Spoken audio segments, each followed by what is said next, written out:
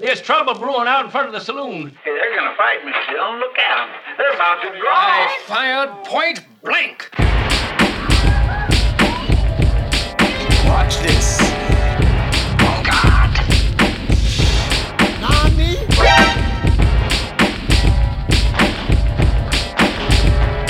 From behind trees. Welcome to Crappy Anime Showdown. Woo, I am your referee, host, and leader, Mike. Oh God! Today I'm joined by the man who inspired the hit new show Professor Dext, a show about a wheelchair-bound serial killer, JW. Hi, Jay. Welcome. I wheel and I kill. And by a government official out to plant illegal weapons in your car while pretending to be doing good for society, Ethan. Hi, Ethan. Wait, that was like actually what I did. Oh. I never told anyone that. How the fuck did you know that? Oh, no. Emmanuel told me. Emmanuel. Anyway, in case you're new to this podcast, it's dedicated to pitting garbage anime against each other to see which is the most deplorable while still entertaining enough to watch. Today, we have two wonderful animes, and the people that will be defending them are also equally wonderful. So Ethan, off. he will be defending Magatsu Warheit Zeurst or something like that. I don't know. I don't know how to pronounce it. It's say fine. W like a V with German. Okay, really Warheit Zeurst. Okay, Warheit. anyway, going up against JW, who will be defending Talentless Nana. As always, I hope you brought your A game. And before we get into it, how was your viewing experiences, gentlemen? Do you enjoy it overall? Yeah, pretty good. I did.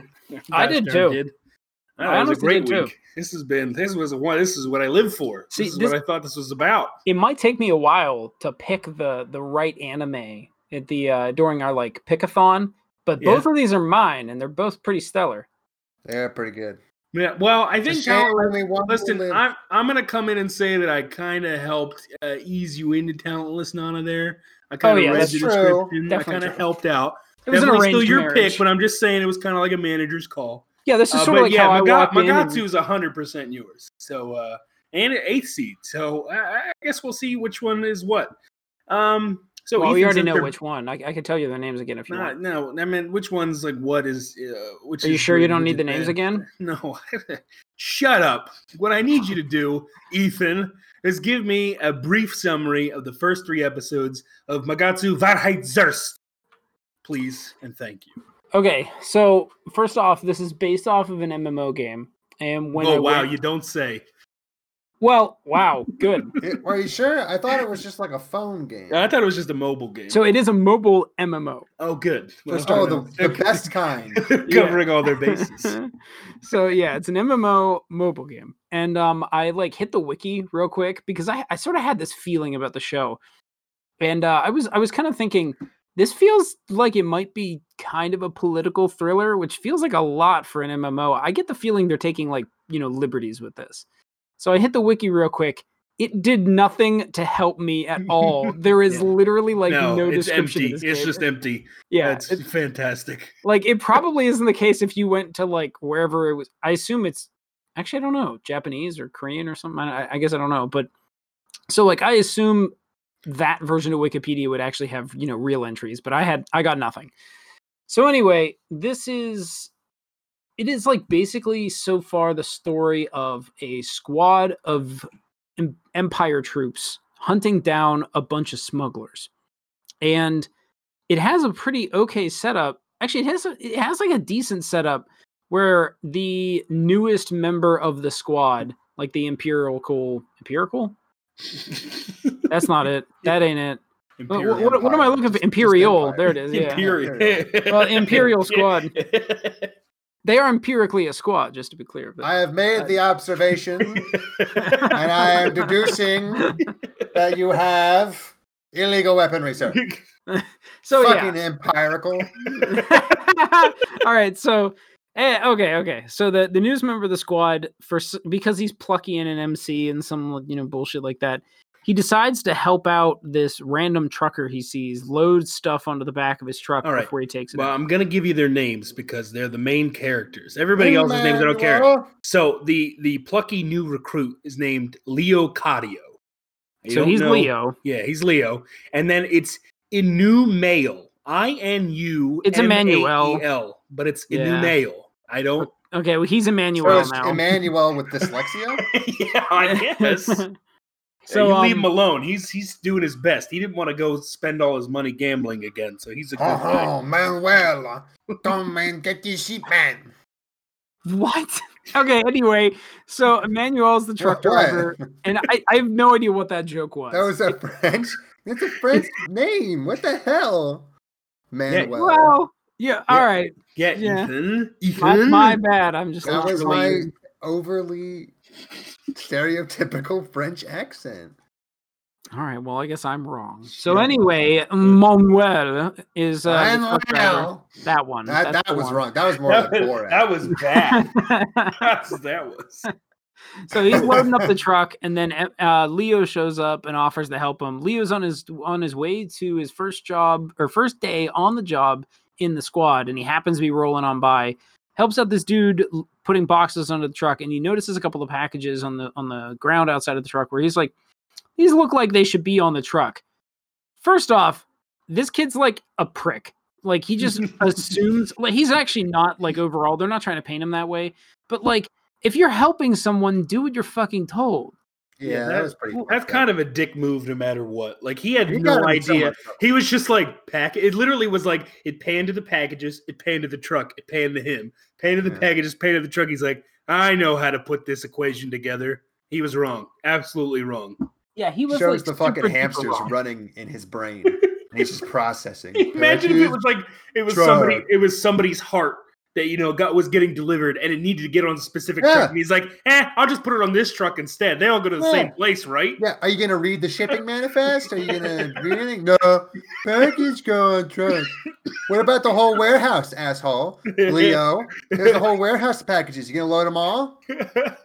Well, that would have been a Bitch. good gag if Emmanuel showed up at the station and the guard opens the back door and packages just flood out. You killed a guard. It's Oh, like anyway. that scene in The Martian where they load the wrong kind of stuff onto the spaceship as it's taking off, and then the whole spaceship fucking explodes. And like he's like just driving down the road, Manuel's having a good French time, and then he just fucking flies off of a road down a cliff, you know? And he's like, Yeah. oh, this wouldn't have happened if we only put what was in the manifest on there. I was overloaded. I tipped over. So if it's not clear yet, he loads the wrong packages on, and Leo didn't. Leo was nowhere around. It was explicitly because of. Leo did. Manuel didn't. Manuel, the driver, was not around to like stop it. No. So Leo fucks off, and then the driver takes off down the road, and you cut to a new group of people. It's the smugglers, and the smugglers are like, well, fuck, where are the packages? Like, we're supposed to pick them up. They're supposed to be here. And they quickly find out that it's on the wrong truck. And by the wrong truck, I mean any truck at all, because it was supposed to still be in the warehouse. Yeah. So then you cut back to MC Leo is talking to his best friend / brother. I originally thought brother, but I guess not. It's childhood friend that like took care of him. I don't know. They just call each other Aniki, Yeah, which is kind of a it's fine. brotherly, Whatever. brother in arms kind of deal. There's clearly some kind of like relationship between them. Yeah. Like I'm really hip with the semi-familial. Japanese lingo. If you didn't know, you just ask me anything. You know, you're making fun of yourself, but like when you guys are like, hey, did you notice how like they said his name and how it was weird? My answer is no. No, Not at all. Maybe we know a little bit why that is. Uh-oh. Yeah, maybe we know a little bit of why. Yeah, you don't pick maybe up we on know why things. you don't always get all the nitty little details. Maybe we know why you don't catch on the little things. Maybe Uh-oh. it's just little. Hey, all right, too I think we fast need to talk for about you. the plot. 50% less of them, I but in think- the I think we- same amount of time. Maybe. Maybe. Just Hey, for what it's maybe. worth, fuck you, because I know the plot way better than you do. I Yeah. might have little like pronunciation Yeah, stuff. but if I watched it at 1.5 speed, I could know even less. Yes, that's It's probably not true. fair. Okay. So anyway, wait, what? Hold on. So you're angry at me that I know more than you, and I'm doing it twice as fast as you? Is that what I'm getting at? 50%. Well, 50% 50% fast. faster there, Yeah. Bubby.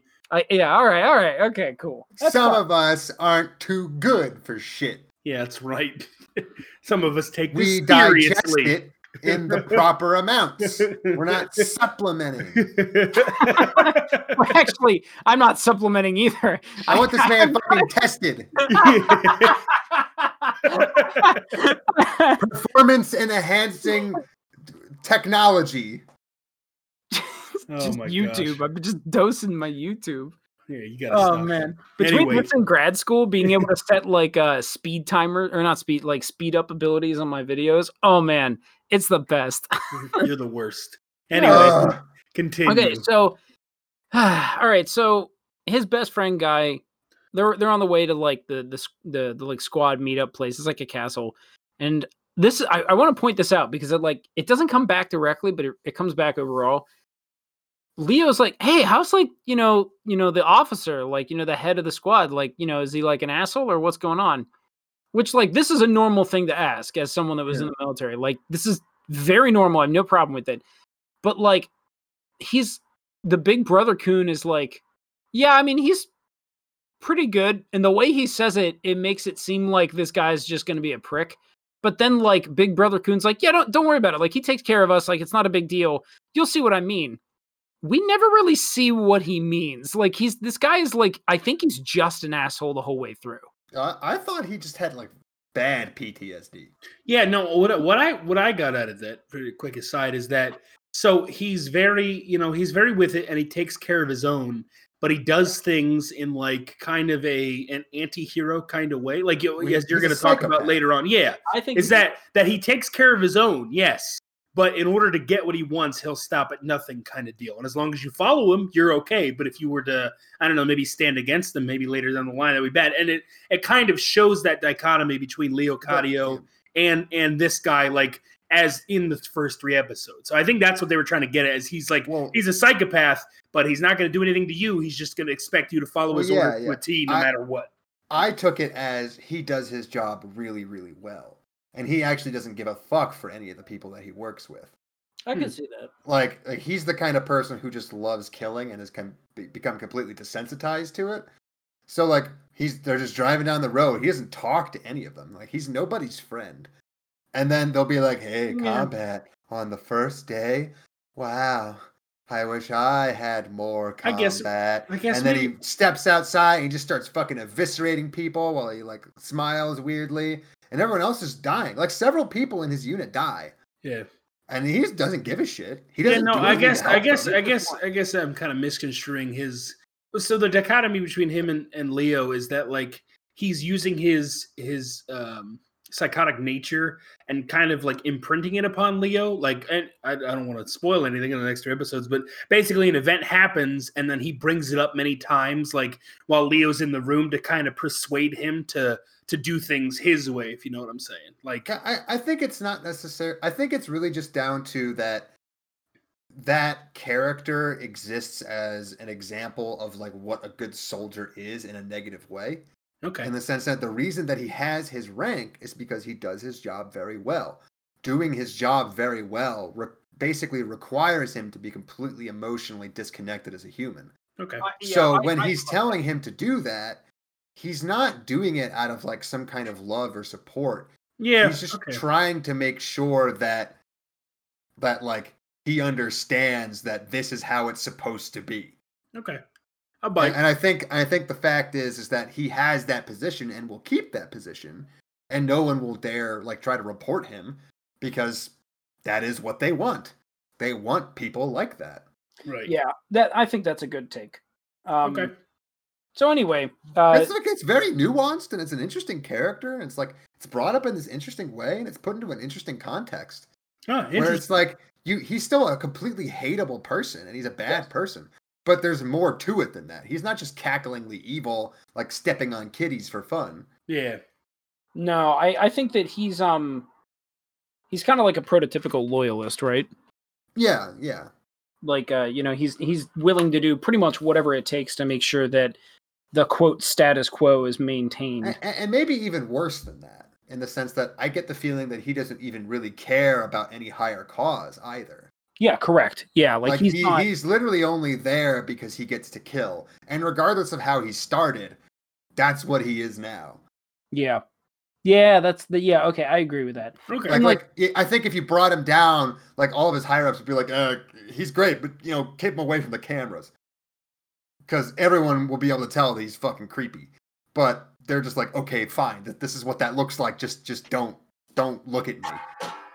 Yeah, I think that there's like a niche that he fills, even in like our world, where he is the person that is exceedingly competent, and is like willing to do what needs to be done, to kind of like see the vision that he has, and maybe that vision is just fucking murder, Right. I mean, he's a low level like infantry grunt. He's like a squad leader, but he's not making big decisions. Other people are telling him what to do and where to go.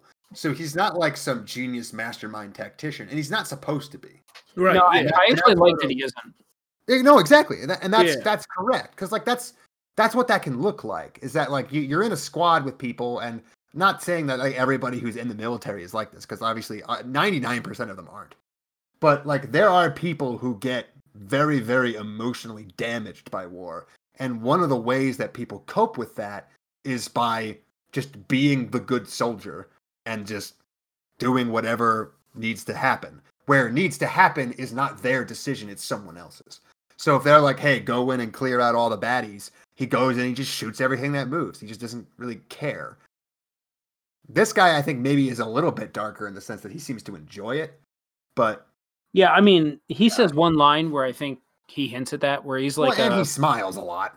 He does that too, but like the one line that I'm thinking of is where he's like no good lawbreaker or something like that. Yeah. Like it's pretty direct in saying like no. Like even if he doesn't believe in the world that he's helping to form or maintaining, he still believes in it enough to bother opening his mouth. Which I think says something about him, but yeah, no, it's nuanced. It's not quite that he's just a murdering psychopath, because he obviously functions in his role. Yeah, right. Agreed. But at the same time, he's not just the kind of guy who's like, I believe in the cause and I've just lost my way and I'm willing to kill for it. Because he doesn't seem to care about a cause in any capacity. And when he says stuff like there's no good lawbreaker, it doesn't sound like he's trying to quote any kind of just cause or like legislator or legislation. It just sounds like he's like, somebody points me in a direction and everything in front of me dies. So obviously I can't think of anyone who breaks the law in any capacity as human, because that's what lets me do what I want to do. I met someone like that recently. Yeah, I mean, I think we've all met someone like that at least once. Yeah. So anyway, we can get back to it. Dark. Yeah. Back to the lightheartedness. Hopefully you're not in the military. No, he's not. Actually, without going too far into it, he told me that I was wrong for having a law of armed conflict. Law of armed combat or conflict. I should remember exactly how it goes. But when I was in the military, I was trained to know who to shoot and when to shoot them. That was like a crazy idea. Big part of it. And that was wrong, because anytime someone's a criminal, you need to murder them. And I was like, for all those anime people here, for all two of them, because we got two. Hey, first of all, we have 7 listeners. I want to point that out. Jesus. 7. Anyway, so shut your mouth. For all 3 of you who don't make the podcast, 4. No. Derek counts. Okay, all right, 3. Anyway, for all of you who are listening, there's something you need to understand about the military, and it's that in any situation where you might ever harm a person, you spend a whole lot of fucking time asking for permission. Yeah. That's not something they like glorify in movies or anything like that. And like seriously, you ask for permission a lot. You'll just sit there and you'll watch guys just walk around for sometimes hours. Yeah. While you desperately try to figure out whether or not you're allowed to shoot them. Shit happens. That's war. Anyway, let's go. All right, yeah. Now we're really into the war conversation. Yeah. Hey, no, this is a decent anime that actually seems like it wants to talk about war. So I agree. I do agree. And I want to push through the synopsis because I do really want to talk about this. You don't have to do that. It's okay. No, I'm going to make it real quick. So basically, the smugglers feel bad about the trucker getting we didn't cover that. The trucker gets found out to have weapons in the back of his truck because like clearly the boxes there for the smugglers were going to be full of things that were needing to be smuggled. And my favorite part of the first episode is this, Ethan, is he gets jailed, as you just said, and then the guy in the jail was like, listen, even if it's false, you're probably going to die or get a life sentence. Sorry, bud. And then just walks away. I was like, oh God, they really hate having weapons. That's another good little thing where it's like, no, he doesn't even hate them. He's just a cog, and he just doesn't give a shit. Like, the man knows that the judicial system that he lives under doesn't really give a shit about. I think this was a different guy, which I think is even better. No, I know it's a different. It's a different guy. It is not the same guy. It's just another guy who's different than psychopath man. Yeah, different, like, but he's just like, hey, this is how it is. Yeah, he's just a jailer. He's got a job. All he does is hold you there, but he also understands the system, and he knows that the system doesn't give a shit about him or the guy in jail. Yeah. Agreed. So when he's like, hey, what are you going to do about it? He's just like, honestly, dude, no one's going to do anything. They're just going to execute you. Yep. Because it's easier than figuring out what happened. Yeah. Yep. Anyway, he gets thrown into a jail cell. Cut to the smugglers. They feel bad because they heard that this dude got thrown into a jail cell. They're like, okay, clearly, he got caught with our weapons. So they want to go bust him out. Fast forward to, they managed to bust him out of prison. They, they start trying to get out of the city, but the city goes on lockdown.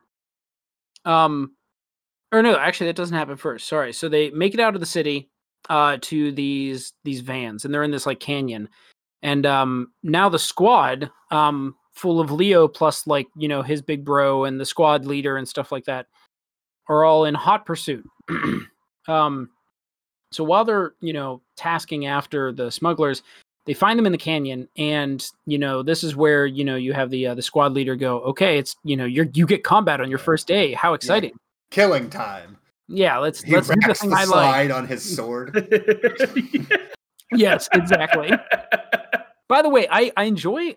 I don't know why. I kind of enjoy that they have these like weird looking guns. Oh, dude, the entire weapon. I want to talk about that. Let's just talk about that later. Yeah, we'll hold that for later. The whole thing. Yeah, I know that you guys will want that one. So. Oh my god. Anyway, so there's a fight between the rebels or the smugglers. They're not rebels. Between the smugglers and the rebels is fine. They're not rebels yet. It's coming.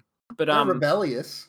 They're rebellious smugglers. I would say that maybe they are rebels painted as smugglers, kind of like Han Solo, except they're actually rebels, whereas he was just a smuggler kind of deal. Yeah. I think like, that's they clearly are smuggling for like. Yeah, and that's their job. They care about something way deeper than smuggling. Yeah, because they show in the later episodes, they're like, yeah, we also like deal with monsters and stuff, which is a whole nother part of this world. But like, so it's clear they have other motives other than just smuggling, but it's setting them up to be, later down the line more deep. That's just the money maker. Yeah. Yes. Moneymaker / gun getter. So the fight happens. A couple of people die. The truck driver Manuel puts a knife in the back of Big Brother, and Big Brother Kun is dead. Which was surprising for his character because he was all like scared and didn't want to be up in this whole fight, and then he sees one of the girls that broke him out of prison and just goes and stabs that dude that's about to kill her. Just stabs him right in the back. Yeah, the way they paint it felt trite, but I actually think that it is the correct thing for the character to have done. Like, it felt very anime the way they showed it, but like this character has now been told by two different parties that if he had stayed behind, they just would have fucking killed him. Because the smugglers told him that, as well as the guard guy told him that. Yeah, everybody's basically told him, hey, if you stay here, you're going to die. Exactly. It's not too trite because it wasn't overly heroic. And I think they did I think they were trying to downplay the heroism of it. You know what I mean? Yeah. Because I think there's a version of that where he like goes righteous Super Saiyan. He just like roundhouse kicks that guy into the stone wall. No, instead he just walks behind him and stabs him. Yeah, he literally just stabs him in the back because that was his opening. Yeah, he doesn't do a lot. It didn't require any skill. He's still kind of freaked out about it. Yeah. But he doesn't like... It's something that wears on him, but he doesn't go like full Simone and have a mental fucking breakdown and cry for 3 episodes. So Yeah, I'm It's fine. fine. With it. I'm not Yeah. angry about it. I think there's a better version of this. I think the other problem is that moment gets washed out by the absolute anime-ness of the fight scene. Oh yeah. The fight I scene is don't- very anime. Tonal dissonance right there. The second they're all like, because like everything up till now has been so gritty. Yeah. And so really going for like a rather low fantasy kind of deal. And Something I was really excited about. everybody's parrying bullets out of the air and shooting magic beams, and the sword shoots lasers. It's like, oh God, what is happening? Somebody hit the brakes. This guy stabbing a guy with a knife, he should have been like, what do you mean? Like his head whirls around 180 degrees. My nanomachines keep me safe, son. And then he kicks him into the moon. It wouldn't have felt out of place. That sounds like a pretty good. About 2 minutes ago when we said we were going to talk about the weapons later, I didn't realize that later was like so soon. Sorry, I got a bit of a rundown there. that shit that I said, that ain't even the half of it. No, it's not. No, I know. So the rebels eventually get away because who cares? They make it to this city where they meet up with some other rebel type people. They're looking for like a way to abscond and like get to the actual destination they were supposed to be going to. It was in this forest. This whole second episode is basically them trying to make it out of the city because the city gets put on lockdown. Yep. And let's see here. What all really happens? Two of the smugglers get like split off. They dress up as like army dudes. There's a lot of off-screen torture of rebels that are caught. There's some world building that is actually not that horrible. At the beginning of the episode, where first off they've got frittata and it looks fucking great. Second off, of all the budget, frittata. Had to have the frittata. Into that frittata. The girls, like giving them this frittata has like some kind of disease where it looks like there's lightning on her skin. And by lightning, like called cold fire or something. It came from cold fire. I don't think it's called cold fire. Okay, gotcha. Okay. The cold fire thing I don't really hate because I think it's actually a reference to just lightning in general. It goes with their kind of setting. It's very alchemical. Like, it's very 1890s kind of deal. It's very grayscale-y, from like Game. I won't call it steampunk or diesel punk because this show is better than those labels. It's definitely not steampunk. Well, no, exactly, but like it's that kind of idea where you're taking a very, very old technological culture. Yep. Like in this case, like the mid 1800s, or I guess you could honestly maybe go as far as like World War I, with like 1919 or 1915, and then you're basically saying, what if this aesthetic stuck around, and we kind of went a little ham on some of the occultist things, because like there's magic, but it doesn't really seem like it's magic. There's this like alchemical stuff where it's just in that like industrial era where a lot of man-made chemicals were like magic, stuff like that. Like, oh, mustard gas. It's like got a really fancy name and it sounds like a witch's brew kind of thing. Yeah. So it's a very unique aesthetic. It definitely deserves recognition for that because it does not fit neatly into any trite label. I don't know how to describe it in one simple, neat word, which means they put a lot of work into making it original and making it work as an idea. Nothing looks out of place. It all kind of just makes sense. I actually disagree with that. I think there's one thing that's out of place. There's a couple of things that's out of place. Yeah. Yeah. It's the armor and the shields and the swords. I know. Actually, the biggest thing for me is just literally the dinosaur monsters that show up occasionally. Really? Yeah, I don't really that pull you out of it. I just took that in stride with the old, like, the early days of industrialization with man-made shit being horrible. Like it's basically the same as Cold Fire. It's this horrible, like, mutated monstrosity. I don't know. I think, all right, I'll hold my breath on it. Like it felt weird, but I'm being nitpicky. I agree with pretty much everything. I think they were too colorful. Yeah, I guess that's kind of what I'm getting. Because they were like this bright baby blue dinosaur. Literally, I'm like, all right, that's a little too Disney. Right. They probably should have been like slightly more ugly. Right. These things are a little too cutesy. But I the could monster see our in the character in the third episode was good. Yeah. Oh, yeah. That thing I liked. Yeah. Okay, back on schedule. So they're trying to get out of the city. Some stuff and things happen. The mother of the girl gets caught at one point in time. She gets tortured a little bit. It's not that bad. Yeah. They blow up I thought they might have been like holding back on that a little bit. You know what I mean? Like we want to make this worse, but audiences got to watch it, kind of thing. I can see that. I'm not really holding my breath, but I can see it. I'll wait for the Snyder cut. Yeah. Here it comes. Yeah, it's right around the corner. Hallelujah.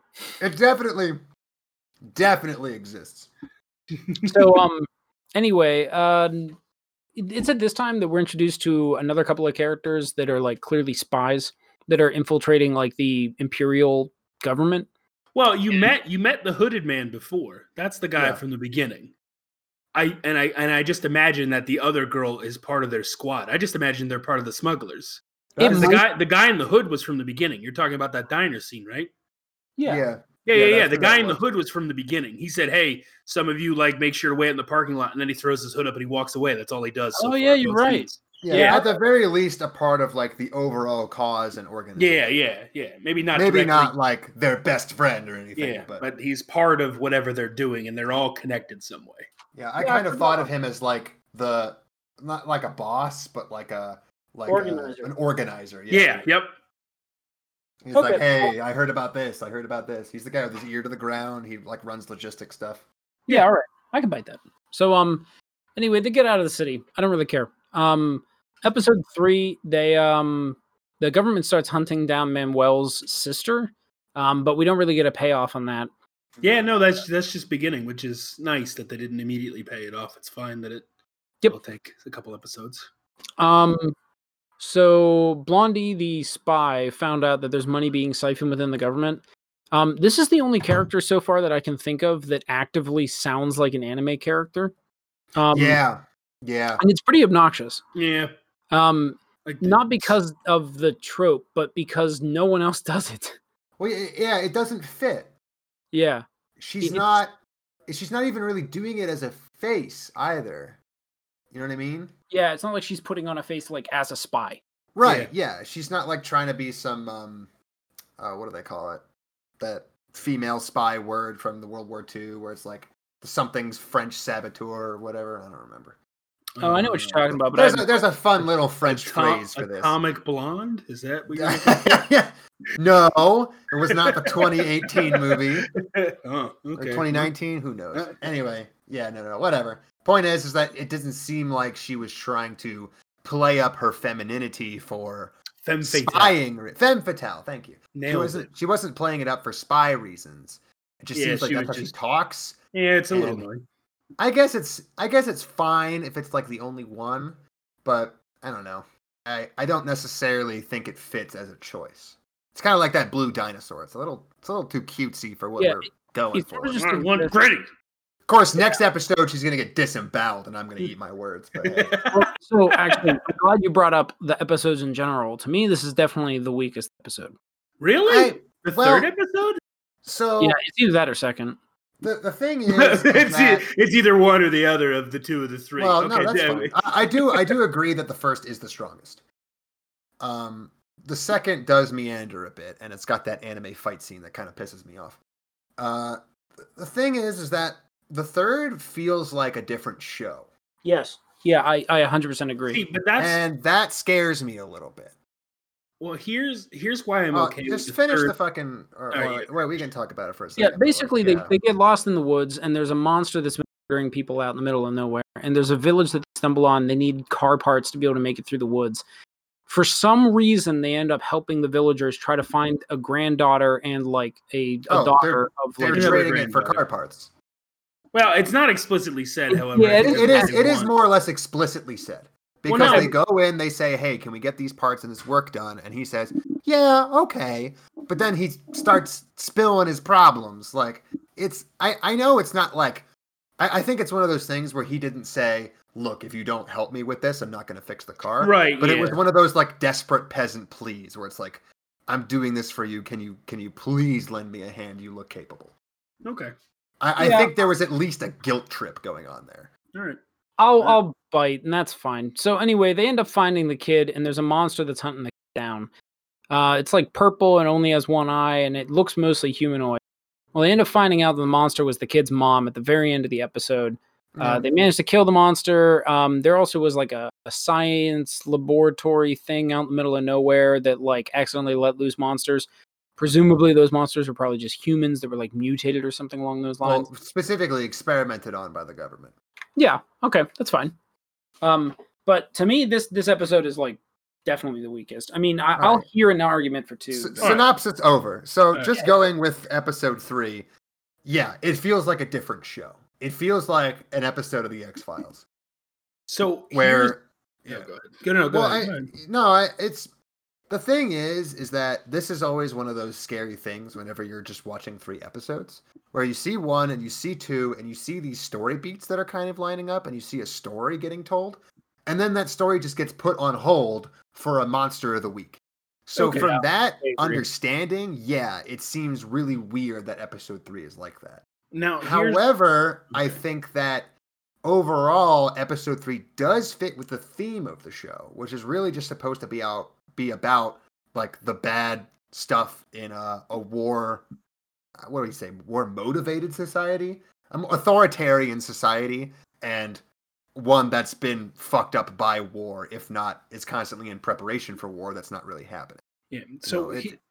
Yeah, go ahead. Here's where I sit. I think the second is the weakest, but by weakest, I don't really think that any 3 of these I would consider like terrible. So when I say weakest, I just mean I feel like the second was the in between of the 2 pieces of the puzzle. So how I feel about 3 is that if 3 is just, as Jay said, if 3 is part of the theme and just another piece of the puzzle, and it doesn't derail them and they continue on with their main mission and other things still happen and everything kind of coalesces at the end, I'll be okay with that. If the show warps into a monster of the week type anime, that's when I'd get scared. But I liked episode 3 because it was like, okay, episode 1 is, okay, the system's effed. Here's a crappy anime fight. Here's what I can do. Episode 2 was just like, all right, let's get out of the city. It did nothing really major happen. They blew up a munitions dump and, some people got in and out. You kind of learned a little bit about how the government is funneling money. That was another piece of the puzzle. But then episode 3, it felt like more happened. It was like, okay,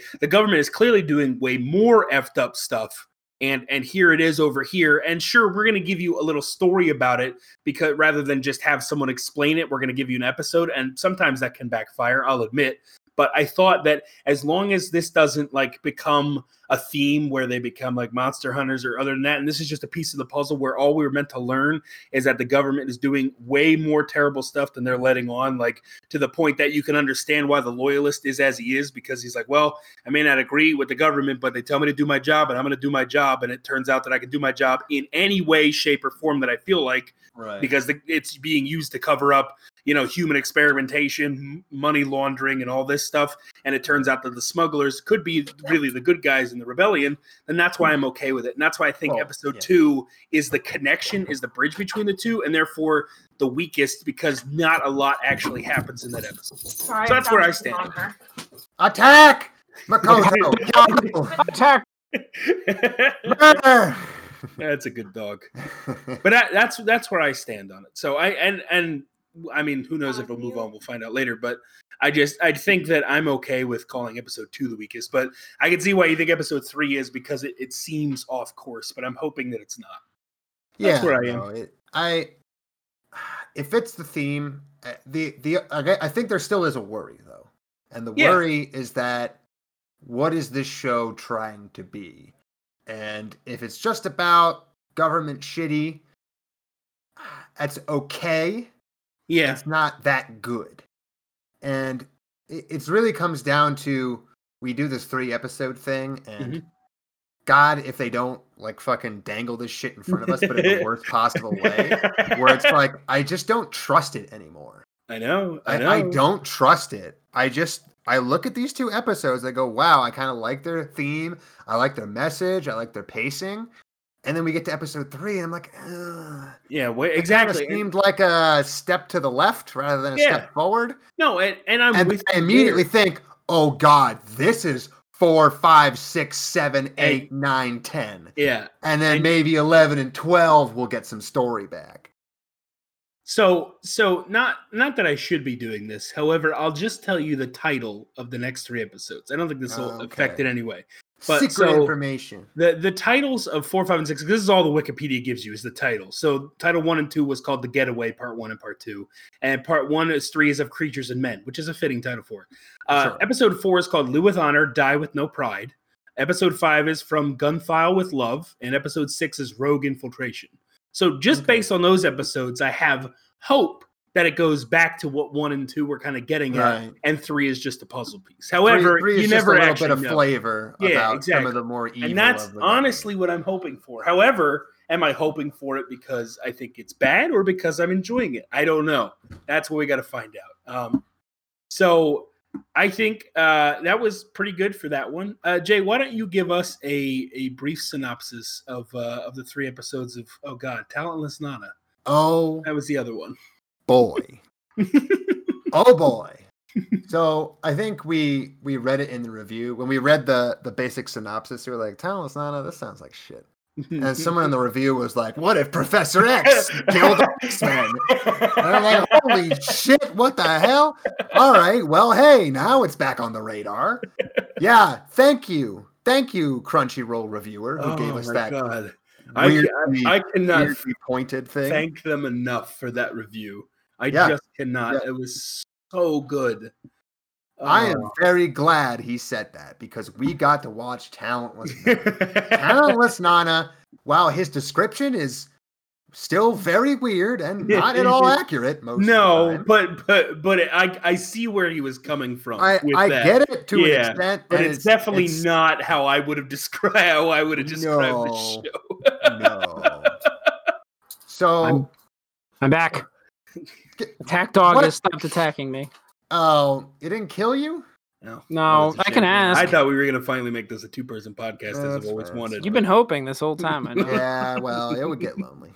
Anyway, we finished up your dumb anime and we're on to JW's Talentless Nana. Yeah. No, so Talentless Nana, episode 1 is a lot like, remember when we were watching Dragon's Dogma? And that fucking annoying kid was being an annoying little kid.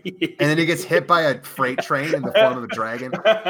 That's it. That concept is all of Talentless Nana episode 1. You're introduced to this fucking wet stain on a carpet that is a main character. He sits in the fucking protagonist seat. He literally looks out the window. He gets bullied because he's a little pussy bitch. He doesn't stand up for himself or do anything. And this new girl walks into school and she's like, hi, I'm ditzy. I'm stupid. Ha ha ha ha. I love everybody. Everybody's my friend. And she sits down next to the main character. He's like, oh. Yeah, what a scene that was. Butterflies in my penis. The teacher literally goes, I think I'll have you sit. And then it just cuts to the protagonist going, and I was like, what a scene. Yeah, fucking embarrassing. Then she sits next to him, he squirms, trying to keep his boner hidden, and she introduces herself to him, and she does that thing that all the women do in animes, which is apparently just laser focus on the shittiest guy in the room and just bend over backwards like a fucking acrobat to get this guy to talk to you. Yeah. He does everything in his power to seem as unappealing and stupid and shitty as possible. And she's water off the back. She just keeps going. She keeps going in. I'm going to be your fucking friend. But then, of course, we follow him for a while. He wants to be. Is that training episode in 1 or 2? No, that's in 2. So episode 1 is where Would you watch this at like 50% speed? Because until that guy died, I was asleep. Right. So they were fighting. Remember, they were fighting for. So you hear that he's talentless, okay? And then it's which is a lie. And he even says it's a lie. The other new guy that came in was like, "Hey, Iceman, Fireman, and that talentless dude, you guys fight it out to see who's leader." And then leaves the classroom. Iceman. And they were like, "Okay, whatever that guy said." 22. Who will win? And so they're fighting in the parking. They're fighting, and Fire Guy loses, and he's like, "Oh, I won't lose." And then he creates a big fireball and chucks it. And he's like, "Oh, guess I went overboard there." And talentless, quote unquote, talentless guy jumps in and it creates a force field that nullifies things. Okay, and so then it cuts to them. They're on the same. What is it? An outlook, I guess. So then it cuts to them on an outlook, and then you can take it from there because that's where he ends up. We do need to address the fact that, like I said, this character is being built up to die. I'm just spoiling it for you now. He literally gets executed in episode 2. It's great. No, in episode 1. No, it's at the end of episode 1. Yeah, sorry. Oh, is it? Oh, great. Yes. Cool. Yeah. That's end of episode 1. He gets fucking killed. It's great. Point is that the whole reason he exists is to exist as this like fill-in trope, just like the kid in Dragon's Dogma, as this thing that you hate in anime that you see. Yep. That's why it's so fucking perfect that his power is to nullify other people's powers. Because that is like 5 anime characters I can think of right now. Oh yeah, Index first. Index. Kirito has a version of that, I think. You have the dude from actual X-Men, and that goes. We'll bring that up at the end. Yeah, actual X-Men guy. Bring that up at the end. There was another one I was just thinking of, but I forgot. But like, Black Clover. Black Clover. Yeah, nullifies magic. Absolutely. It's just so stupid and derivative, and that's what makes it so fucking fantastic. Because he reveals his power to everyone. And then Talentless Nana's like, hey, let's go back to the lookout and have a heart-to-heart. And he goes, yeah, it's always been my power, but I just never had any confidence in you. You inspired me. You inspired me to be confident in myself. To become the leader. I hate the amount of times they say leader. I hate the amount of times they say leader. You know, my dad, he emotionally abused me by telling me to work hard and be the best. Just like every single other character in every anime you've ever fucking seen in your entire life. But this one, he didn't say it right. And it abused me. And now, when I walked into school, I said, I'm leader. And everyone laughed. Because I'm weak. But now you showed me that I'm strong. Strong! I can be a man. You can be a man! You can do it! And then she pushes him off a fucking cliff. Well, no, yes, but my favorite setup to this is she's been pretending to be a mind reader this entire time.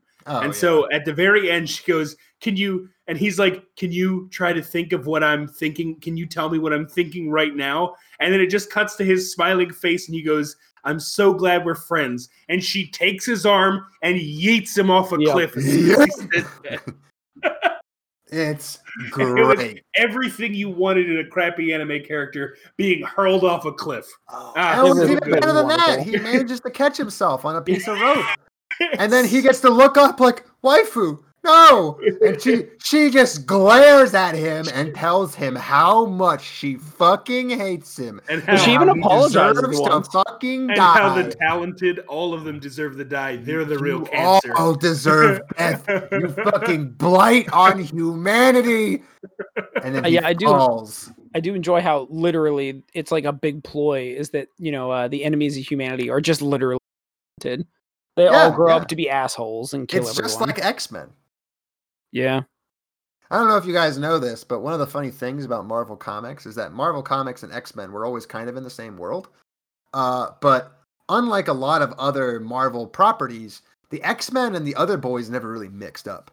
And that was because X-Men stories were always these like planet-spanning things about the entire mutant race. Yeah. And they were always so fucking big that none of the other people could ever fit. Like, these worlds could never fit together. Yeah. And it was always funny that way, because it was like, yeah, what are the mutants doing this week in the comics? Oh, they're blowing up the fucking planet again. Here we go. Here we go, boys. I just love that guy said the X-Men, because on the one hand, he was referencing Professor X, but she's not actually a mind reader. So it really doesn't make any sense. It would make more sense if you said Sherlock Holmes was murdering all the X-Men. Yeah. But like it's kind of just how that works. But now it's like, oh yeah, it is kind of like the X-Men because the government and the entire world hates the shit out of mutants and they just want to get rid of them. Having them honestly, systematically murdered. Yeah, in the X-Men world, I can't necessarily blame them because the X-Men fuck everything up on like a weekly basis. So in this version, they're like, look, they fucked it up once. We ain't having none of that no more. All right, boy. And I love that they even said, and then we tried to make Hero Academia, and that was even worse. Yeah. They're just sitting there like, look, man, these kids are fucking powerful, and they're children. I don't care how good they say they are. They always fuck up eventually. And somebody destroys the city. It's been 6 months since I came to Professor Xavier. I mean, UA. I mean, where am I again? Oh God, Guantanamo Bay. Now, what's that like? The beautiful beaches of Guantanamo Bay. What's that original like Japanese where they're on like an island? Battle Royale. Yeah, Battle Royale. Yeah. It's like a Battle Royale. Except it's not because it's just one person systematically killing them all while nobody knows a gosh darn thing. Only like one guy is playing Among Us. Yeah, like one person got sent to the island and was told, all right, look, it's a Battle Royale. Yeah, no, he's right. It's a giant game of Among Us, but nobody knows they're playing except for the traitor. Well, no, everyone thinks they're playing. What they don't know is that all the tasks don't do anything. That's good. How many tasks they complete, they can't win. It doesn't matter. Yeah, it's pretty good. So that's episode 1. He fucking yeets him off a cliff. And then we find out that the show gets even better because now we were introduced to some characters in the beginning. And now we see Talentless Nana, which, she's the title character. She goes around and starts becoming friends with these other characters, trying to get to know them, understand their powers, but without revealing that she's doing that, and trying to figure out ways to murder them. Yeah. And all of the ways that she comes up with are actually really smart. Yeah. So there's a thing that happens in anime a lot where someone will be like, oh, this guy's a genius. How do you know? Because when he failed, it turns out he just said that he planned it the whole time. Yep. And then stickmen came out of the walls and stabbed him. But that guy actually planned for the stickmen the whole time too. Ooh. So then the oval men come out and oh man, there's just a battle of titans of the minds right now. Yeah, fuck that shit. Good, smart people are all about setting up and paying off. They're like writing a good joke. A joke is only funny if you set it up proper. If it's just Adam Sandler driving down the street on his bike and he just projectile vomits for no reason, that's not funny. Yeah, because it's just there's nothing happening here. Oh wow, puke, so funny. Or like he farts. Okay, fart. But if you're set up the whole time that he's constantly puking and then he pukes in a funny way, there we go. Now we got something. So like Talentless Nana is always getting this information from these people, and they do such a good job of giving you very natural feeling conversations, and they just give you bits of information after information after information. And they hope that, and they do successfully, throw enough information at you that you only see the pieces coming together as though you were also like making up the plan yourself. So like one of the genius ways they do this is episode 2. Episode 2 is all about this one guy who seems really, really suspicious of Nana. Yes. So obviously he's a real serious problem. He's the other new guy. Yeah, he's another new guy. So he's really suspicious. So she goes, okay, I got to take care of this guy because he's obviously one of the only people who even appreciates the direness of the situation. So she starts following him around. She starts hanging out with him. Turns out he's just like really autistic. Nope.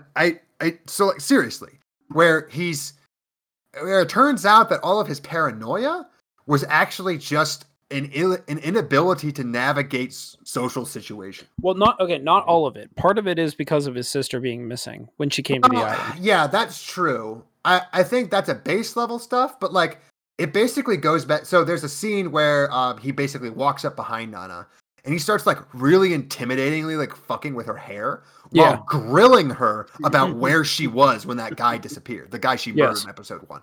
Yep. And that right there is like, oh damn, he is hot on my ass. Like he is desperately trying to catch me. But it turns out that he only sounded intimidating because he doesn't really know how to talk to people. He was only fucking with her hair because he has a real tactile like tick. Mm-hmm. Yeah. I mean, while he was explicitly says suspicious, that he has that tick too. Yeah. No, he does. And while he was very suspicious of that guy's death, he didn't really suspect her at all. No, yeah. And he was just having that conversation because immediately after he does this, he meets her in the hallway and goes, "Hey, do you want to be friends and hang out?" Which is what she wants to do. And immediately she's like, "Oh, that's weird. I thought he was suspicious. Yes, I do want to do that." And then he takes her to his room where all he does is like read books and play video games. And like, he's very, very, he talks more about how he got a tactile tick and seriously, like super autistic. Yeah. You and I were talking about this beforehand. And like, I do want to stress to the listeners, like we would mean that seriously. I mean, I'm definitely with JW on this. This isn't like a slur. Like literally think autistic. The character is autistic on the spectrum somewhere. Somewhere. Like, I don't know where. I'm not an ace about autism, but like he has a lot of the symptoms of it, and it works really, really well for the character. Yeah, I think it's great. Yeah. So now he's whatever. So that's his character. She hangs out with him, and then she finds out that every day he goes into a little tent and he warms up some milk for a kitten on like a Bunsen burner that's in there. Now, wait a second. Before you go any further, I want you to remember that you're kind of talking more about episode 3 than 2. Because episode 2 is where the second dude dies. Oh, yeah. Whatever. And the second dude is really cool. You know, he is really cool. Okay, so fine. So you can just briefly go over that. Because they do introduce this whole... Yeah. They do introduce the fact that this guy is very, very suspicious of Nana. Yes. All the stuff I was talking about with like the actual like setup to try and kill him was... Yeah. But anyway, she switches gears a little bit because in the middle of class one day, one of the members of the class that she's in and of people who she's supposed to murder reveals that he has some kind of time manipulation power. Mm-hmm. And she instantly latches on to this guy because that's a big fucking deal. Yes. She has no idea what the extent of his powers are, so she has to find out real quick, or he could be a serious problem to any future kills. So she buddies up to him. She was actually talking to him when creepy autistic guy came and fondled her hair. And basically what she finds out is that this guy doesn't actually have the ability to stop time, as some of his classmates think. He actually has the ability to go backwards in time and undo things. Which, like, again, even worse than stopping time. Yeah. So she's like, oh shit, this is bad. He could go back and potentially find out I killed that guy. So, real bad.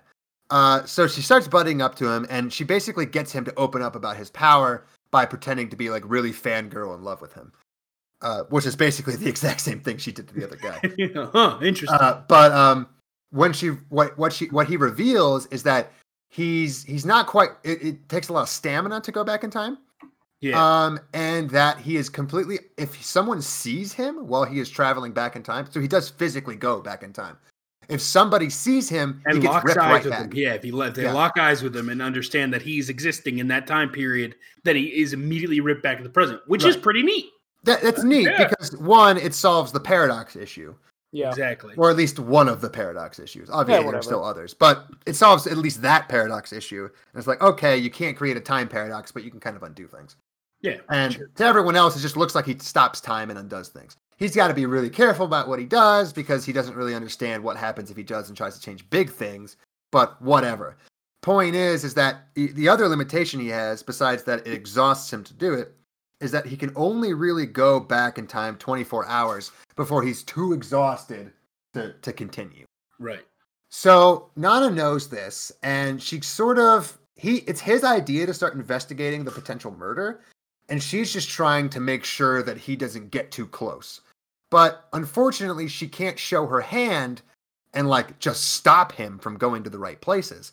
So she's sort of just dragged along while this guy keeps going back in time and seeing more and more and more information until, mostly by a stroke of luck, he goes right to the spot where that kid died and he goes back in time, but he comes back unable to know the truth because Nana kept looking at him. Yeah, because Nana's like ultra perceptive and always notices when he's around. And she's really paranoid, so she's constantly looking whenever there's noises.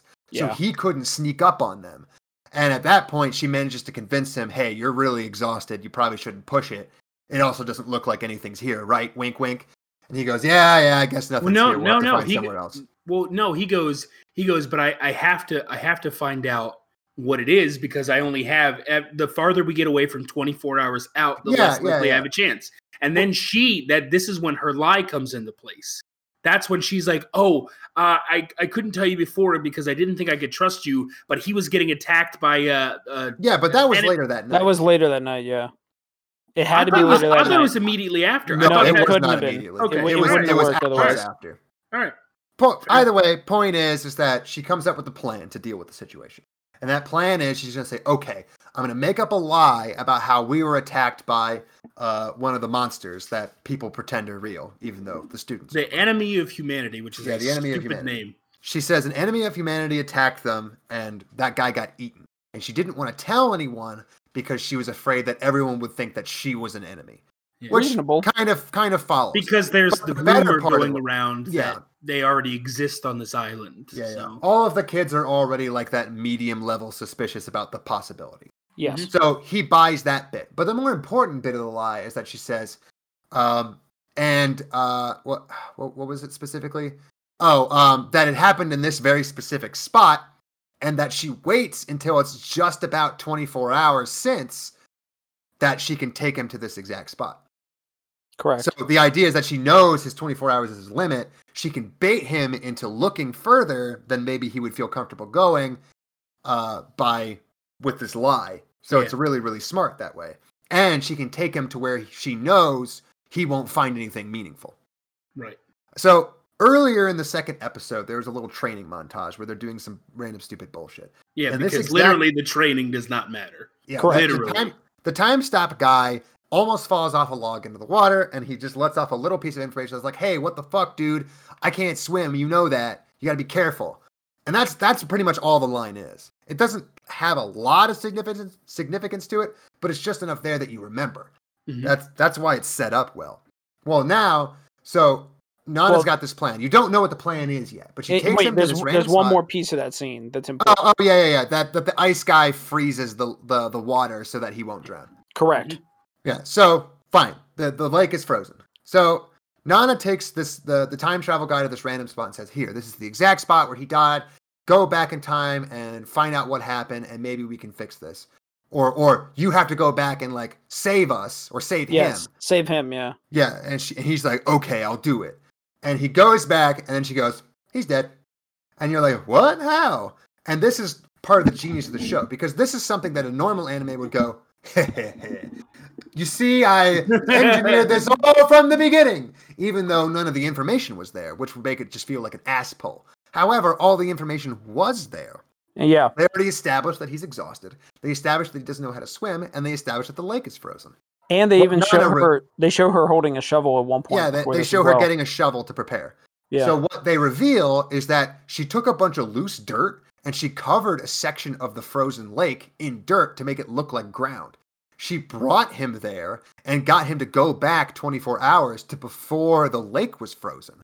So he would just appear 24 hours before, not on ground, but over the lake, fall into the lake and drown. Combining the fact that he can't swim with the fact that he'd be very exhausted for going back that far. Mm-hmm. And then she sits there and for a second, she's like, I really, really hope this works. Because if it doesn't, he's going to know. He's going to know. But after like 5-10 seconds, which is normally how long he stays away, because obviously to him, no matter how long it is, he comes back more or less within the second. Right. Yeah. The second, like 2 seconds goes up, she's like, good, it worked. And she starts walking away, and you see like the big reveal where there's ice underneath of the dirt. You're like, oh, we're standing on the lake. And you didn't even know. It's a great setup. It's a great kill. It's really good. It's well set up. And it's set up well enough that you didn't just go, oh, I know exactly how she tried to kill him. You knew the pieces were there, and the best part is that you're sitting there trying to figure it out for yourself, and that's part of the fun too, where you're sitting there like, oh, how would I do it? Like, I know his powers, I know his weakness. How would I try to kill him? And that's great. That's like really engaging for a show like this. So it's good. It's really, really good. The third episodes is not quite as strong, I think, but it's still pretty good. We're back to the super autistic guy. Mm-hmm. As I mentioned earlier, he likes to feed a cat warm milk in a garage somewhere, and you see him use a Bunsen burner to do it. And Nana has a problem in that she's not actually psychic, but she pretends to be, because an easy power that she can pretend to have. And by being a little nebulous on the details, she can kind of avoid the situation where someone's like, hey, what am I thinking? She goes, oh, silly bean, you're thinking this. And then they'll go, well, that's not what I was thinking, but it is true. And they kind of fall for it because it's a trick. She can't actually read what their thoughts are, but as long as whenever someone asks her that, she can tell them something personal, it kind of gets them off the trail. This guy, because he's super autistic, he never takes that shit. Whenever he walks up to her and he's like, hey, tell me what's on my fucking mind, and she tells him something, he's like, no, wrong. Or she just tries to beat around the bush. And that's just because he's kind of a dick that way. But anyway, he's been feeding this cat in the barn. And the setup you see is Nana says, all right, I got to figure out what this guy's fucking power is quick, because he has a reason to be investigating me, his sister. And he's just studious enough to actually figure it out. So I got to take him out. But I don't know what his power is, and he won't tell anybody because he's just paranoid enough. So she sets up a little thing where she's going to try to kill him. If it works, it works. But if it doesn't, it'll at least give her a really big clue as to what his power is. Right. And again, we don't get told what the plan is. All we see is him go to do what we've seen him do before. He gets a thing of milk from a vending machine. He goes into the barn. And then he starts pouring it in the saucer. And he's just doing that, and he looks up, he says, oh, I don't remember shutting that window. And I think it's either then or a little bit before then, where we start getting flashbacks of all the information that she got from when she was hanging out with him. Yep. Yeah. And she deduces, based on a couple of things, like the way he lives, that he doesn't have a sense of smell. This one's a little flimsy. Yeah. It's not great. So the issue, the clues that she has is that he he meticulously labels all of his food's expiration date. Which is, I think, the best of all of the clues that we're given. Don't, because the problem is that, especially given the food that they were showing, you would visually see it spoil before you would smell it a lot of the time. Especially with like a tomato. A tomato turns to shit within like 3 days. Tomatoes don't really smell. Yeah, I guess. Then they don't smell. Now, the other one was that he had his trash like double bagged. Yeah, I didn't get room. those. And that's like, oh, because like a normal person will put extra bags in their trash can to try to cut down on smell. But that's almost inversely wrong, because if he doesn't have a sense of smell, if anything, he wouldn't give a shit about the trash. Yeah, it's almost like he's being overconscious about it, because it's like he's overcompensating for the fact that he doesn't have a smell by trying to be super caring. But then there's still a bunch of trash in his room. So so his bathroom was super clean. But his bathroom's super clean, messy. again, because he wants to make sure it's not dirty and you can't smell it. But again, nobody's bathroom smells like poop. Well, and then they go, okay, I gotta scrub the tile. I don't know, man. No, that's not your issue, fam. What would have been much better is if he like put on way too much Axe body spray and it was annoying. Or he had a Febreze that he would just unload into his bathroom, because he just assumed it smelled, but he never noticed. I'm getting the feeling this trash bag thing is like a cultural thing. I understand. It might be. Like Americans do that too. Right, but the fact that he did the opposite of what we're expecting. No. He did what we were expecting. That's the problem. He did something in order to try to cut down on smell that he doesn't see, that he doesn't experience. True, but his bathroom is also immaculate. So like he is doing the thing that is courteous. Doing this for other people. Right, but there's still a bunch of trash in his room. Yeah, that's kind of my point. Issue. Like, that was my issue. Was there was trash in his room, but his bathroom was clean. So I didn't understand. I don't either. I don't exactly. It doesn't line up. That's the problem. If one of those things was there, it might have made a little bit more sense. Like his room was super trashy and he doesn't notice, but he keeps his bathroom clean because like that. Because there's no through line. Where it's like, these are contradictory ideas and motivations. How do they coexist? Yeah. So that one was kind of weak. But whatever. He doesn't have a sense of smell. The second he walks in there and he goes up to that Bunsen burner, the first thing that popped in my mind was, oh, okay, she's going to fucking rig it to blow. Yeah. Super easy thing to do. And then when he sees the window shut, I'm like, oh, she just released the gas in there, trying to bank on the fact that he won't notice it. Because they were kind of working up to the fact that he couldn't smell in that scene. Mm-hmm. And I'm like, oh, but what does that have to do with anything? And then it's like, oh, okay, the gas. And then he turns on the Bunsen burner and the whole fucking shack explodes. And then she's sitting there around the corner like, well, show me your power, bitch. And then what looks like a corpse just falls out of the fucking door. And at first you're like, oh, he just died.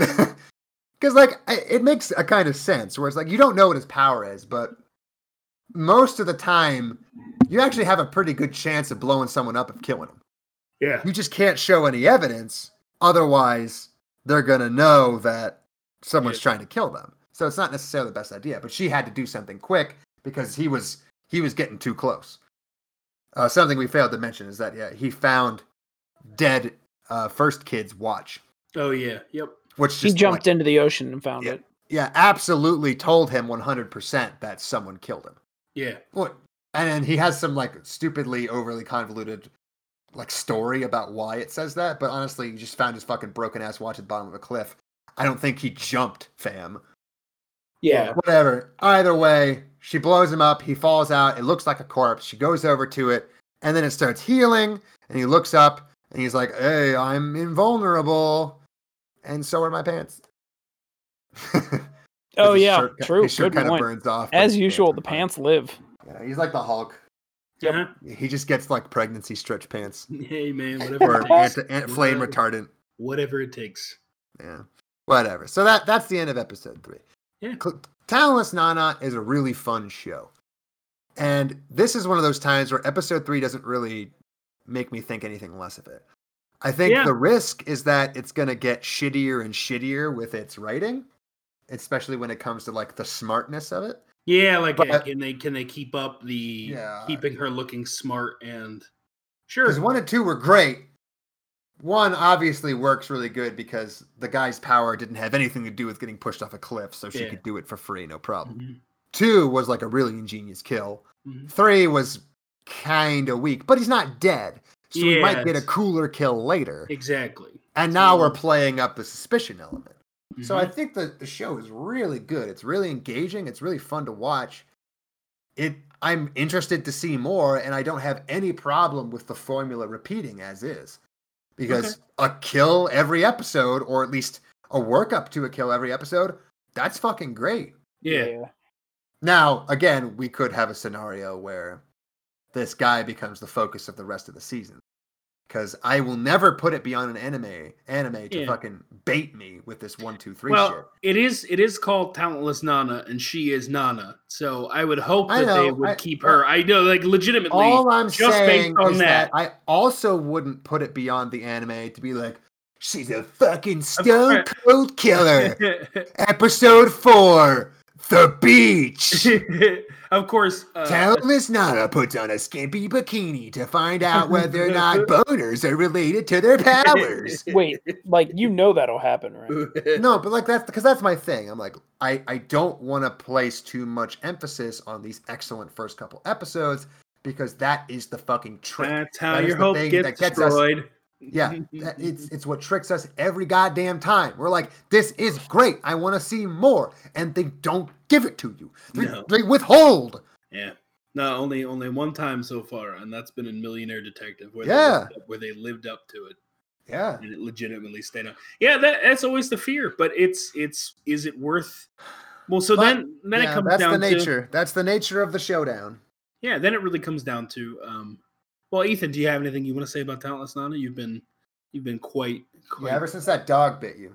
Oh my God, Ethan, are you there, buddy? I'll say this. I'll say Talentless Nana. No, you know what? There is no A. The only concern I have is that Talentless Nana might be too good. No, I am not concerned with that. I think that if this maintains what it is, it will be fun, but it will not be fantastic.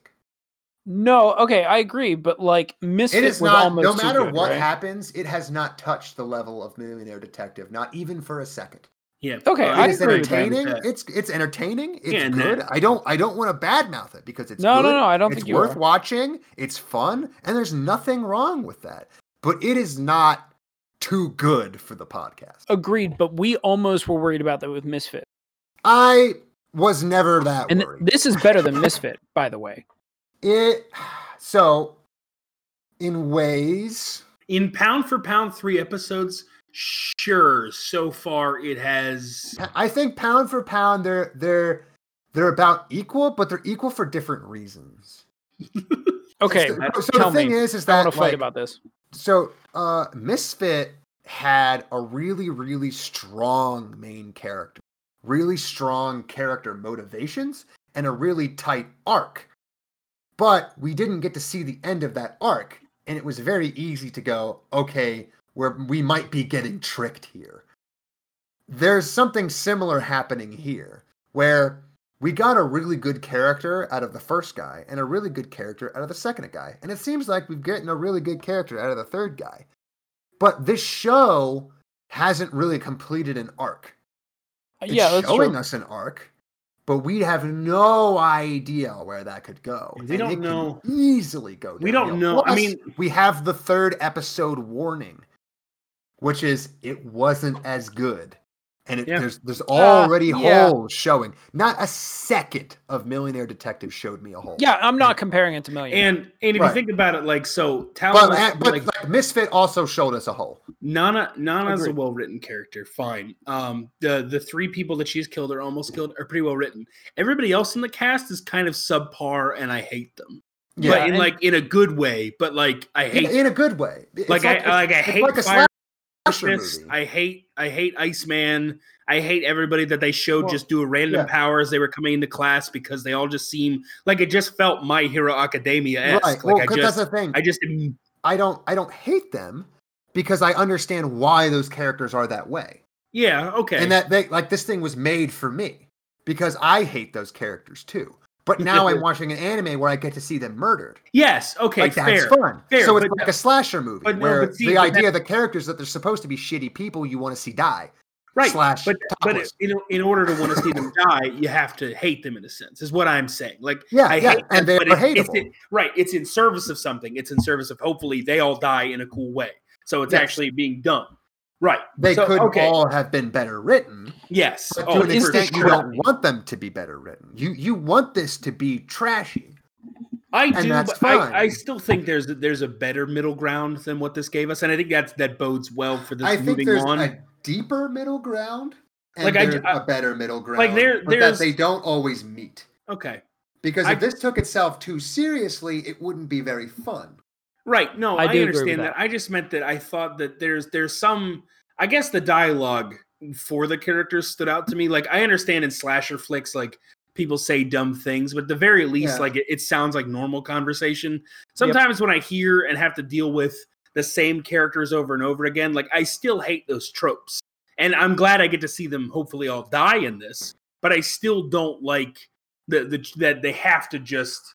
they have to use tropes in order to get me to hate them. I feel like when you have, because you have in what was it, Rent a Girlfriend, you had what's her face, Mimi or whatever, Mommy or whatever, Mommy-chan. Well, Mommy-chan wasn't a trope, right? That's what I'm saying. Yeah, that's what I'm going at. Is that, like, I hate her, but for all of the right reasons. These people I just hate because they're tropes, and that's what they're meant to be. True, but I don't want Mommy-chan on this show. You know what I mean? Like, I don't want her. I just want slightly better than what I got. That's just me. I just That's all. I just think that this is delivering exactly what it's trying to promise. So far. I agree. And okay, here's my barometer. It's called barometer, sir. Oh, here is my barometer. Emmanuel. What is he doing here? Get out of here, Emmanuel. You've had your time.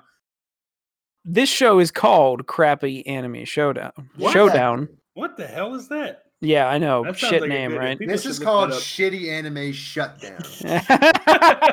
Because we tell shitty animes to shut up. Your time is now. Here's the thing. Garbage anime throwdown. Most of the anime you guys force me to watch, you force me to watch it. Yeah. I would elect to watch this, though, and that's a problem. What? You wouldn't elect to watch Talentless Nana? What? No, I'm saying I would elect to watch it, and that is a problem. No, that's fair. Because I wouldn't call this crappy. I get it. I would call it trashy. And I think that's fine. It's a slasher. Yeah, to be fair, I think all slashers are trashy. This does not have any higher theme here. This is just about, like, so they tease it, but I have no confidence in it. I have zero confidence that they're actually going to show that these kids deserve to be killed. In fact, I think agree they're with going to that. show the opposite. Yeah, And that's one of the other reasons that watching this go wrong could happen. Because there's a version of this show where Nana ends up siding with them. Ooh, Yeah. no. And that is not only trashy, but it might be fun to watch that fucking roller coaster. See, like, that should be really, really funny. Like, you know, she ends up siding with them. And that would give me a point because I said that she turns out to be the good guy. So that's how I want this anime to go. No, she already has turned out. Wait, no, hold on. I don't think you said that about this anime. You said that about Higurashi. Oh, you're right. Gosh, I forgot we had 2 slasher flicks. Yeah, Holy crap, this is the first time. And we got Moriarty. Oh my god. Oh, so 2 Sherlocks. We have an autistic Sherlock and we have the regular Sherlock. So this is great. And then we have an evil Sherlock who's just Moriarty, and we have Moriarty. All right. So I think we've said enough. So now both of these are pretty good and pretty bad for their own ways. And really what it kind of comes down to, what I think is, which one do you think will degrade? Which one do you think will remain bad but entertaining and not either get too good or just tumble off the cliff? So I will give you each a couple of sentences to kind of make your piece on why you think you should move on for that kind of reason, because I think that's what we've kind of delved into. JW, why don't you start? Why do you think Talentless Nana will continue to be bad and entertaining? I'll talk about both a little bit too. Okay, that's fair. Magatsu Warheit Zeurst is very nice. I think its best chance is that it's going to be above average, and that's assuming it holds pace. Its best case scenario is that it turns out to be a bit of a diamond in the rough. Talentless Nana's best case scenario has 2 paths to victory. One, it can stay the pace and just murder all these kids, and I'll love it. Or it can go hard on its fucking head to try to explain how this bitch redeems her flagrant murder. That's 2 clear paths to victory. To Magatsu's middling one. I think that at its best, Magatsu isn't going to go completely fucking ham and turn into a shit show. I think the writing is its strongest aspect. And for a show about and for a show about crappy anime, that's a bad sign. Yeah. Because when your writing is good, the only thing that can happen is that you can fall to shit, but that fall to shit's not really all that fun. Yeah. Or you can have a huge fucking cognitive dissonance. It doesn't seem like it's up its own ass enough to be an It Invaded. Yeah. So I don't think we're going to get that. And that's It Invaded is a perfect example of what a show so far it's up its own ass will look like when it falls apart. It's hilarious. Yes, It Invaded is amazing. Right. Oh so God. I think it's unfortunate because Magatsu could have beaten a lot of different anime. And I'm sure when we finish the rest of the bracket, there's going to be plenty of things we'd rather not be watching, and we'd rather be watching Magatsu instead. Right. Yeah. So I think I have to say that Talentless Nana has to be the winner, and it's going to get my vote. But I think Magatsu is one that we should keep in our minds to watch at the end. Yeah. Okay. Fair enough. Ethan? Because I think it deserves some recognition for what it does and what it does well. And again, like, I haven't heard anything about this. None of the 2 anime YouTubers that make my blood boil have said anything about it. So I think it deserves some credibility. Just not right now. Okay. All right. Ethan. Oh, no, sorry. That was my opinion. Oh, right. You said Ethan, and then words followed. So it's objectively correct. So. Yeah. So okay. Here's my defense of Magatsu. So here's my defense, and I actually think it's all right. Magatsu's an MMO, and I don't know if you guys remember the opening sequence of Magatsu, but no. So there's like this. They put this like they basically cast a spell that like obliterates the Earths, right? Right. Oh, MMOs have shit stories, horrible stories. Sure, but it doesn't. Well, and like it's an MMO, which means there's magic. And like we already know there's magic. I think we've been given a very, very, very small taste of what Magatsu has to offer, because it has to go off the rails, because MMOs don't walk in with anything short of high fantasy, because they can't afford to. It's not interesting enough. If we had seen reviews of everyone who loved the game saying, "What the fuck did they do to my beautiful baby?" then maybe I think you'd have a point. But I know I've been tricked before, and I think that's another reason we should keep this on the radar. But I just don't see this turning to shit that quickly. Because all the characters that they have, they could have been so much less nuanced. Yeah. And that would have serviced their stupid fucking MMO story way better. Yeah, so I will say that one of the things that was interesting to me, even while watching it, was I'm getting a feeling that someone was given this project, told you're building it off of this MMO story, and then this highly competent, not literally highly competent, but pretty competent person was like, okay, so I'm not going to do that, and I'm just going to tell a story that happens to exist in that world anyway. Yeah, he took the aesthetics, and he took what was good, and he threw the story in the trash. I can definitely see that being the case.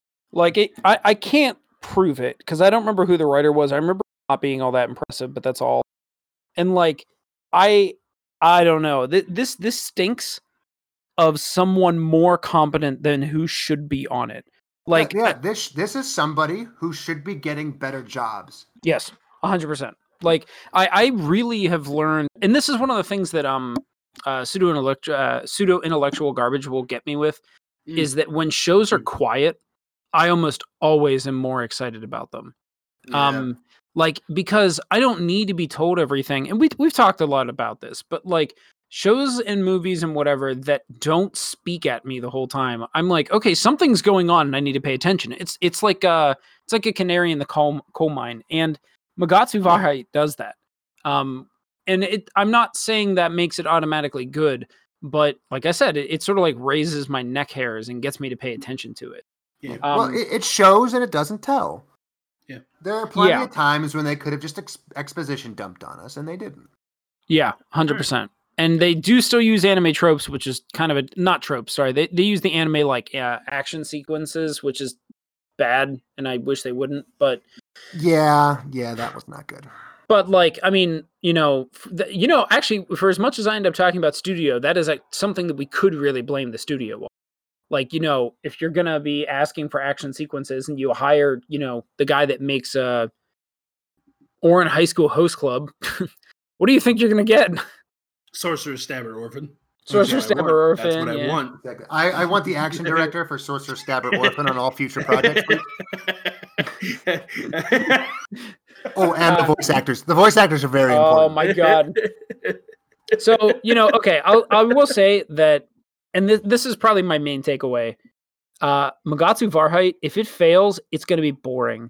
If it does well, then we're going to have fun. Whereas if Nana does well, then I'll be the first to say that it won't.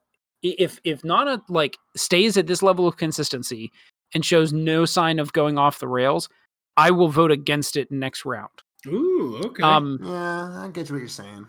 But in this round, the reason why I'm going to vote for Nana is because the ability, the potential we have with Nana going off the rails is a higher potential that it will be good than if Magatsu Warheit goes off the rails. Because I just don't think Warheit's going to be able to maintain a consistent enough theme that it will have a base that it can fuck up for fun. Whereas we already have a base in Talentless Nana that it can fuck up for fun. So yeah, I mean, I know we're not in this part, but my vote's for Nana. And it makes me sad because Magatsu has some good shit. It's fine. You guys both have already voted. Let's go to the votes. Okay, 2-0 Nana. Wow, that was amazing. Wow. 2-0 Nana. Holy crap, how did it happen? I very legitimately want to hear your argument. Well, no, I'm gonna vote for Nana. I came into this with Nana leading slightly, if only for the fact that Magatsu, JW was right, and I was thinking about this before he said it, but he's already said it, so it's gonna sound like I'm copying. But the writing in Magatsu was good. I enjoyed like the story that they told, and nothing besides the action scenes, like all the dialogue and all the people that they fleshed out enough, like it all came together and worked, and nobody was too overly ridiculous, too under ridiculous. Like everyone kind of had their place, and there's more to be learned from it. And so when I get that interested in the story of something, I don't necessarily automatically jump, oh, that's a bad anime. Now, it could fall apart for sure.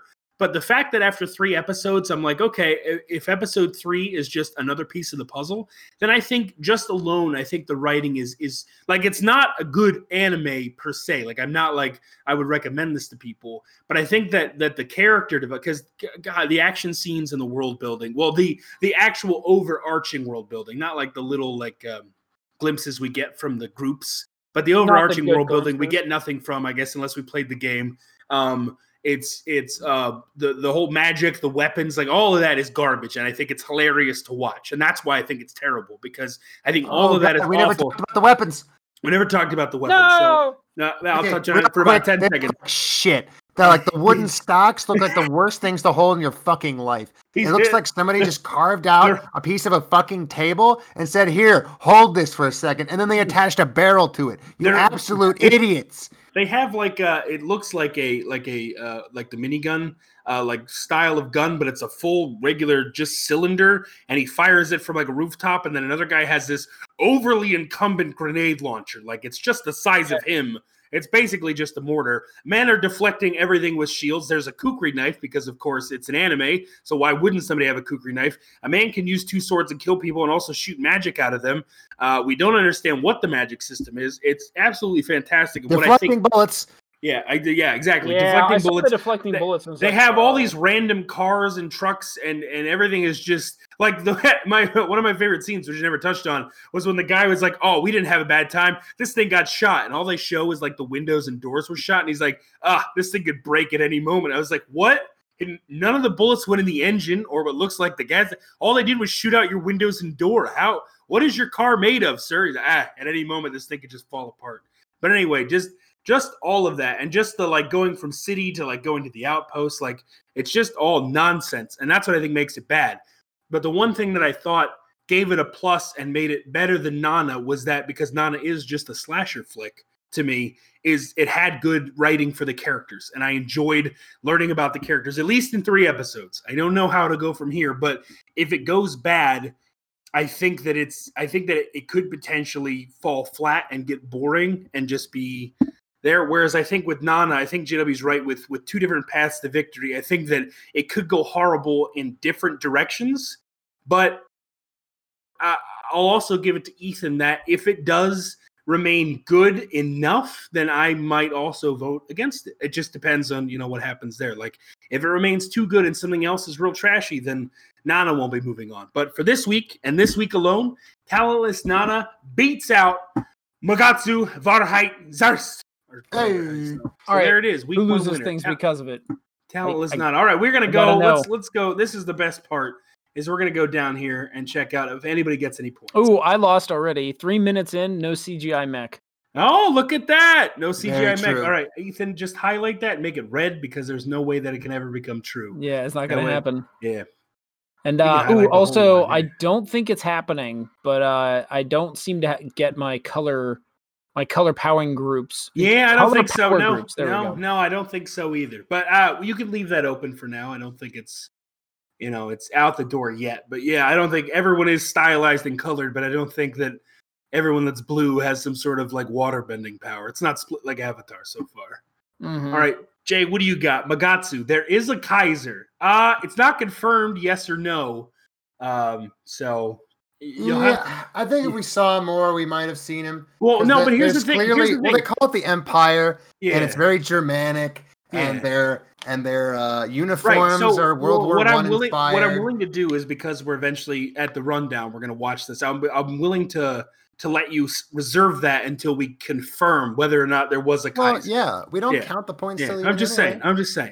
Yeah, we got to get like it could still be a Kaiser. All right, it's going to be literally a Kaiser. Alter ego murderer. I don't think that's true. I don't remember what that was. No, it's not an alter ego. No, he said it was like a Jekyll and Hyde type thing. But no, because I expected the run back instantly. Yeah, I expected she doesn't want to kill people.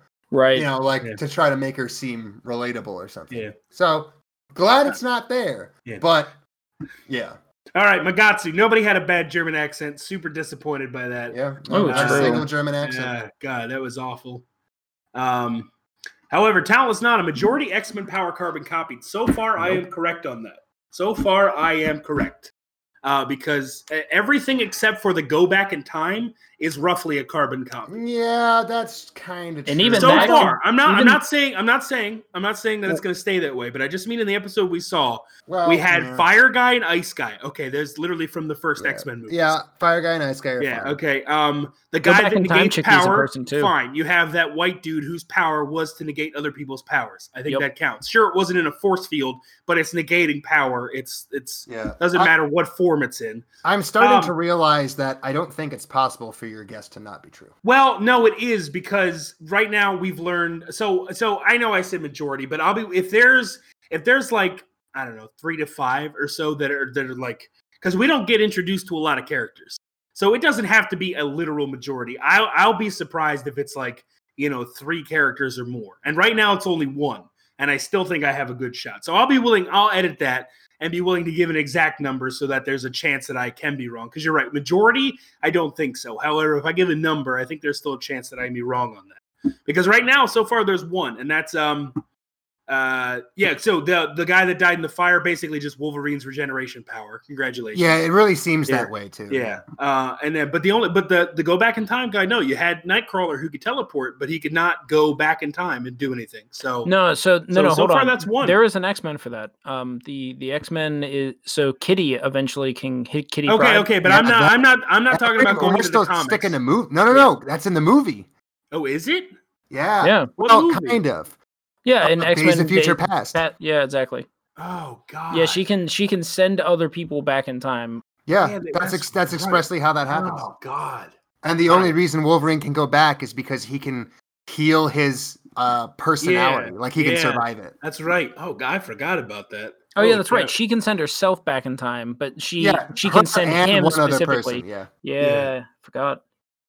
Okay, fair enough. So I have 0 strikes. All right, so then I'm just going to change it right now. I'm going to say Temporarily winning. I'm going to say 2. So I'm going to say if there are 2 people that are unique powers, I'll concede this point. If there are two new powers that I don't see in X-Men, and I'm talking about movies. I'm not going into comic books because, of course, you go into a comic book, you can find anybody with anything. Yeah. I was specifically talking about the movies because that's what I watched as growing up. Yeah, and I've seen every X-Men movie, and I think that's fair to have it one media against another and not go to comic books because that's stupid. So, okay, real quick. So just for like a subsection of this one, let's take one quick bet per person on what the power would be that isn't X-Men. Like, because I feel like she's already tackled some really hard-ass people that are theoretically really hard to kill. Like, when she bumped up against a time traveler, I was like, okay, that's a hard mountain to climb. I don't know. I think there's going to be a guy with bug powers. And there is no movie. Like, I'm not talking Toad. I'm like bugs. You're talking insect control. Almost like the guy from My Hero. Would be my bet. Yeah. Okay, that's a fair one. I'm trying to think. Because I'm literally, every time I think of a power, I can think of the exact spot in the X-Men where it comes from. Exactly. That's kind of where I'm caught too. Like you can't go metal, you can't go cloning, you can't go like Mystique power, you can't go Magneto. Maybe a different way of doing this is considering the world that they are living in and what would be difficult in that world. Yeah. Someone that damn it, I was gonna say something like Mystique. Okay, so maybe I'll have to come back here's to my that. question. I was about to say like aquatic guy, but I don't know if you count the senator that gets turned into a fish. No, don't count him. Okay, so if you're not fish counting him, person. there is no aquatic X-Men that I can think of. All right. Yeah, so I'm gonna go aquatic just for fun. I'll put down aquatic X-Men. Okay, I'll say someone that is like literally that can turn into like a substrate, like sand, sort of like Sandman from. Okay, they don't have that. All right, Yeah, that's fine. Sure. All right, aquatic power. Yeah, they don't have an aquatic person in the movies, at least. That like I'm not talking about ice. No, I'm talking about literal like can live and breathe underwater. Right. Yeah, and stuff Literally like that. be like Aquaman. an Aquaman kind of guy. Yeah, basically Aquaman. Because There's that'd no be pretty Aquaman hard. in Like the he could X-Men. just escape into the And water. you know and why then- there's an Aquaman in X-Men? Because Aquaman is boring. I mean, that's not why. Oh, Don't don't you love more stories about monarchs? Because I like more monarchs in my Monarch? Monarchs. the monarch. Black Manta. Especially when they're born to be monarchs. Oh my god! Fucking just put a knife through my eye. All right. Well, that Or concludes theirs. episode number 2 and the first of the Kill the battles. bourgeois. Next week, everybody, what do we have? We have I'm Standing on a Million Lives. Oh yeah, we picked that. Versus King's Raid, which we all agreed could possibly be the weakest week of them all, I believe, because you have Yeah. Noblesse versus Moriarty, which would be pretty good, and Higurashi versus Jujutsu Kaisen, I think might be the best week. So next week could potentially, based on what we read, be one of the weaker weeks. So we'll have to find out, though. Did you guys catch, by the way, that noblesse was either that is a word that exists in other places, or it was referenced in Talentless Nana? Oh yeah, Yeah, no, that Noblesse one guy Oblige. said It means it's referenced a lot in Eden of the East. It means that's my It's what an is it? obligation of the Yeah. of the noble. Okay. I was gonna say something was going on with that because I saw that word on the screen and I was like, Yeah. "Pardon? What was that?" Exactly. But anyway, so those two will be taking on each other, and that sounds exciting. Thank you for listening to Crappy Anime Showdown. We hope to see you next week where we watch the first 3 episodes of I'm Standing on a Million Lives versus King's Raid. So until next week. What was that? King's Raid? Yeah. All right. I'm watching Hey, you. buddy. It's right there. Yeah. No, I see what it says, but All right. it didn't sound All like right, what man. you said. Don't worry about it. Anyway, All right. we'll see you next week. Have a good one. You and that itchy trigger finger of yours. When you gotta go, brother, you gotta go. Innkeeper! Remember?